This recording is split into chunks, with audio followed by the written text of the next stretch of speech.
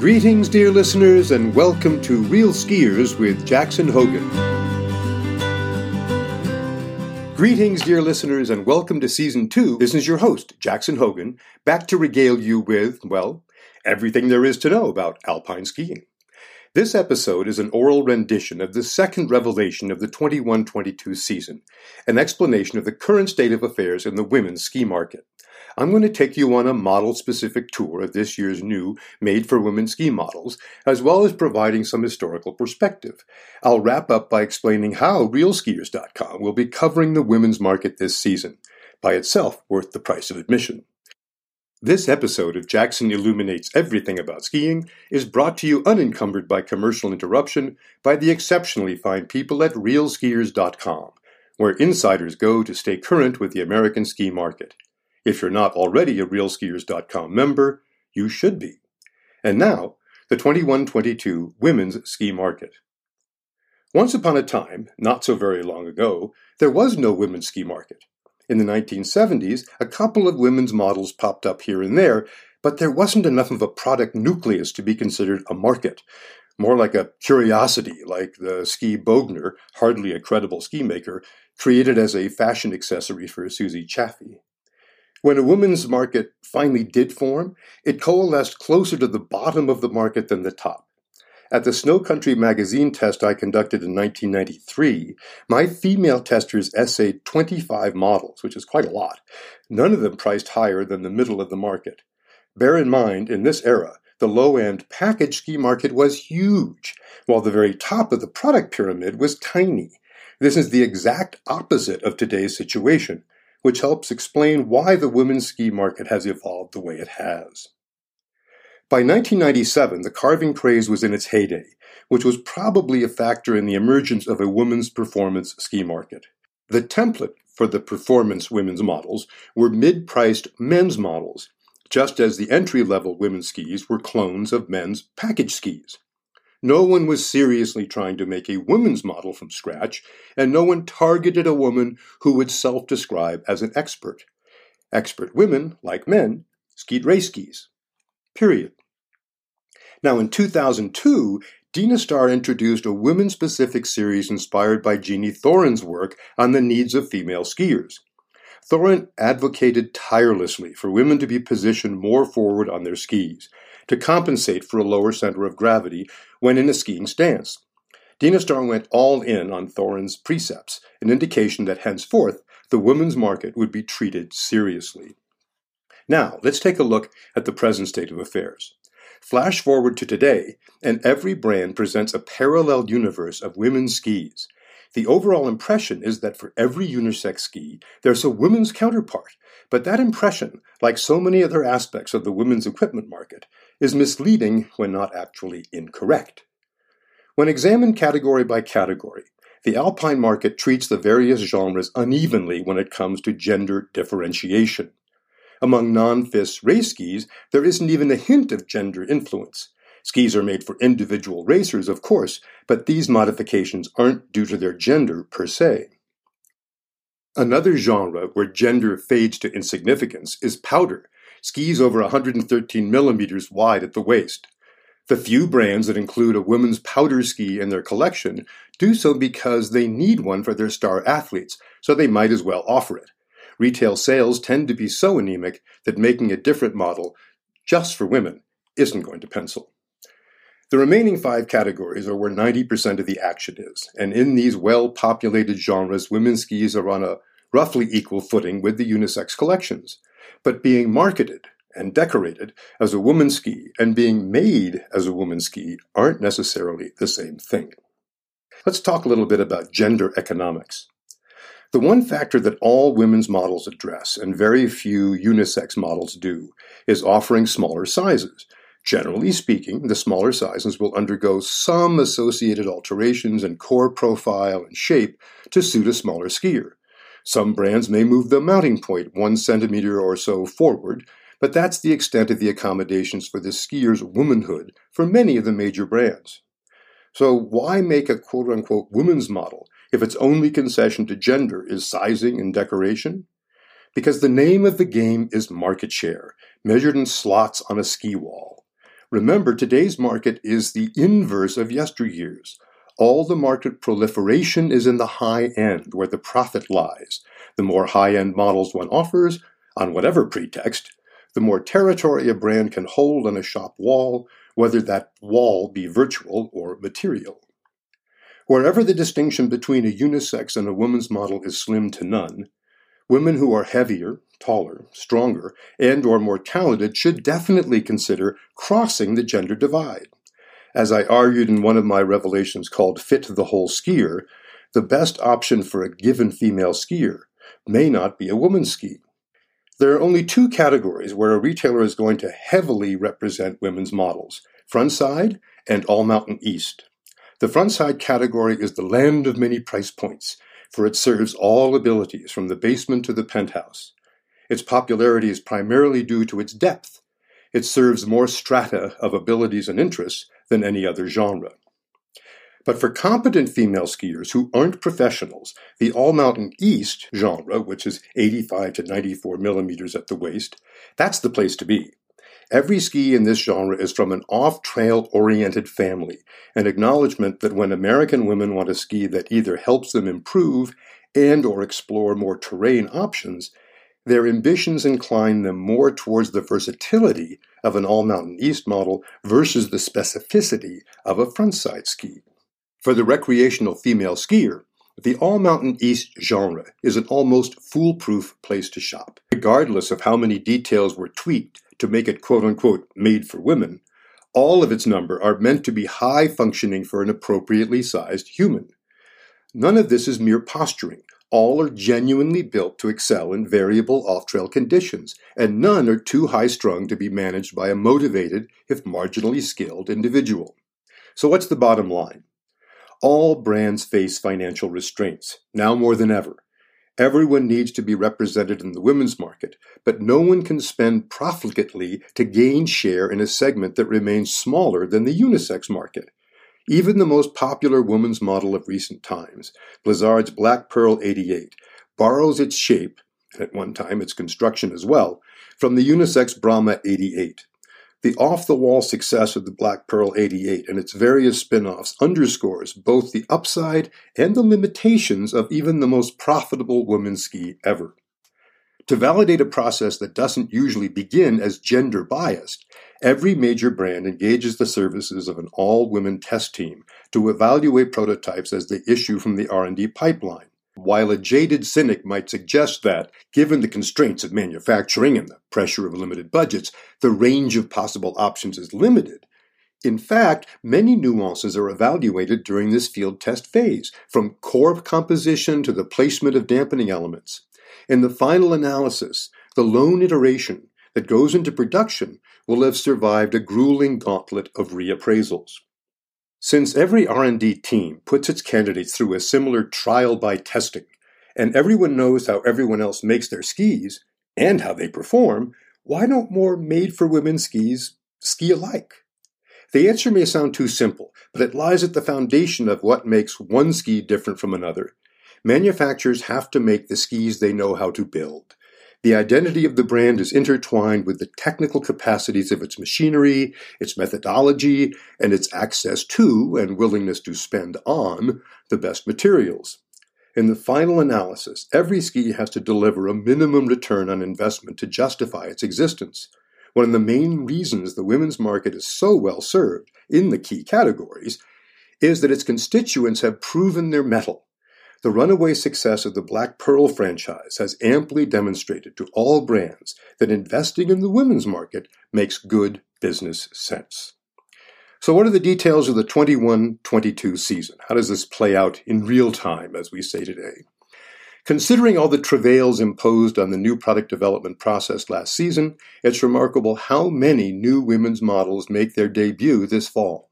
Naturally, almost all that is new falls into either the frontside or all-mountain east genres, with one notable exception, Vocal Secret 96. Here are the highlights. It was just last season that Nordica cleaned up its Santa Ana collection by optimizing the amount of titanal it uses in each model, less for the wider models and progressively more as the models get skinnier. This year, Nordica extends the off-trail Santa Ana collection one more step in the opposite direction, into frontside territory with the Santa Ana 84. Competing with it for a slot on the ski wall will be the new Wild Bell DC-84, a made-from-scratch, women-specific model that focuses on flex and stance as its principal elements of feminization. The DC in the Wild Bell DC-84 stands for double core. It's tip-to-tail damping technique that inserts a rubber mat between the upper and lower wood cores. Unlike the Santa Ana 84, the Wild Bell DC-84 is every centimeter a frontside model. Its wide tip itches to tip into a fresh turn, and its narrow tail releases pressure gently. The Wild Bell's other signature technology uses a dual-plate interface with its integrated binding to level the stance of a woman still cultivating her carving skills. The toe and heel plates are spaced closer together to allow the ski to flex more easily, and the adapted stance will put the less skilled woman in a position to succeed. Sister brand Blizzard also refreshed its frontside portfolio, upgrading the Black Pearl 82 to a true blend core in its women's-specific design. Because of its off-trail baseline and lower price, it's possible to dismiss the Black Pearl 82 as a wimp, but don't. It can hold its own on hardpack as well as any ski in the genre, with the exception of its stablemate, the new Phoenix R13 Ti. Blizzard applied its well-honed knack for morphing a unisex template into a genuine women's model to its new Thunderbird Phoenix series of mostly frontside rides. The flagship Phoenix R13 Ti cuts a women-specific, or what in Blizzard parlance is called WSD, or women-specific design, true blend core, in other words, a women-specific true blend core, into a unique side cut that shifts the entire shape forward 1 centimeter, and then moves the mount point to match it. The Phoenix R13 Ti isn't a watered-down design, but a brilliant high-energy carver meant for women who know how to arc it and spark it. The international team of women who fine-tuned its design are technical masters who log hundreds of test runs in pursuit of a better ski. The Phoenix R13 Ti exemplifies a stratum of women's technical skis that are by and large absent from the U.S. market, but are alive and well in Europe. An interesting aspect of these all-too-rare skis is that they tend to undergo the most modifications meant to improve performance for women. In addition to lighter cores and shifted mounting points, these women's system skis also may tinker with stand height, ramp angle, and tail dimensions, applying more taper so the rear of the ski releases more easily. Perhaps no brand has a greater legion of female fans than Volkel. For many years, the German ski maker produced a highly differentiated line of women's carving skis and an utterly undifferentiated series of women's off-trail skis. A trio of these all-terrain models, the Kenja, Ora, and Kiku, became wildly popular with the best female skiers on any mountain precisely because they were the undiluted real deal. When Volkel introduced the M5 Mantra a few seasons ago, its women's incarnation, the Secret 92, was trimmed down so it wouldn't be too burly. The new M6 Mantra uses a more pliable frame to begin with, so in Volkel's estimation, its new counterpart, the Secret 96, can be cut from the same cloth. While the All-Mountain West genre doesn't enjoy the high sell-through of its narrower All-Mountain East sisters, the Secret 96 will probably be embraced by experts as soon as they can get them on their feet. Volkel's other new arrival for women, the Blaze 86W, seeks to capitalize on the backcountry craze with a narrower option in its off-trail Blaze series, introduced only last season into a market that could not get enough of them. Because the Blaze series models have already been lightened up to serve skiers who head OB to ski, no further adaptations are required to make them well-suited for women. At only $499 flat, it's a great option for the resort skier who intends to acquire the training, equipment, and skills required to responsibly venture into the backcountry. Rossignol has completely repositioned its Experience series, which retains its role of providing frontside models at every price point. The flagship of the new women's Experience series, the Experience 82 TIW, sets the tone for the new EXP family, which Rossi positions as, quote, all resort, made for a new generation of skiers for whom the other side of the resort experience isn't the backcountry, but all the ancillary resort amenities. For this vacationer, the resort app is the new trail map, suggesting alternative activities and encouraging recording and sharing them. The inbounds gal who will gravitate to the new Experience 82 TIW or its All-Mountain East sidekick, the Experience 86 Basalt W, just wants to have fun. The EXPW family uses a forgiving baseline that's easy to swivel, so mastering the intricacies of pure carving isn't a prerequisite. If the goal is recreation without perspiration, the new generation of EXPs makes ease of use its top priority. While none of its collection this year is new, Fisher has found new fans among our test crew for its RC182 GT, an unapologetic carver that aims for the top of the ability ladder. Our elite posse of technical skiers instantly identified with its gripping power, a tip-to-tail connection that couldn't be more unlike the relaxed snow feel of the Rossi EXPs. If there's one brand that currently embodies both the opportunities and the limitations of the made-for-women ski market, it's Head.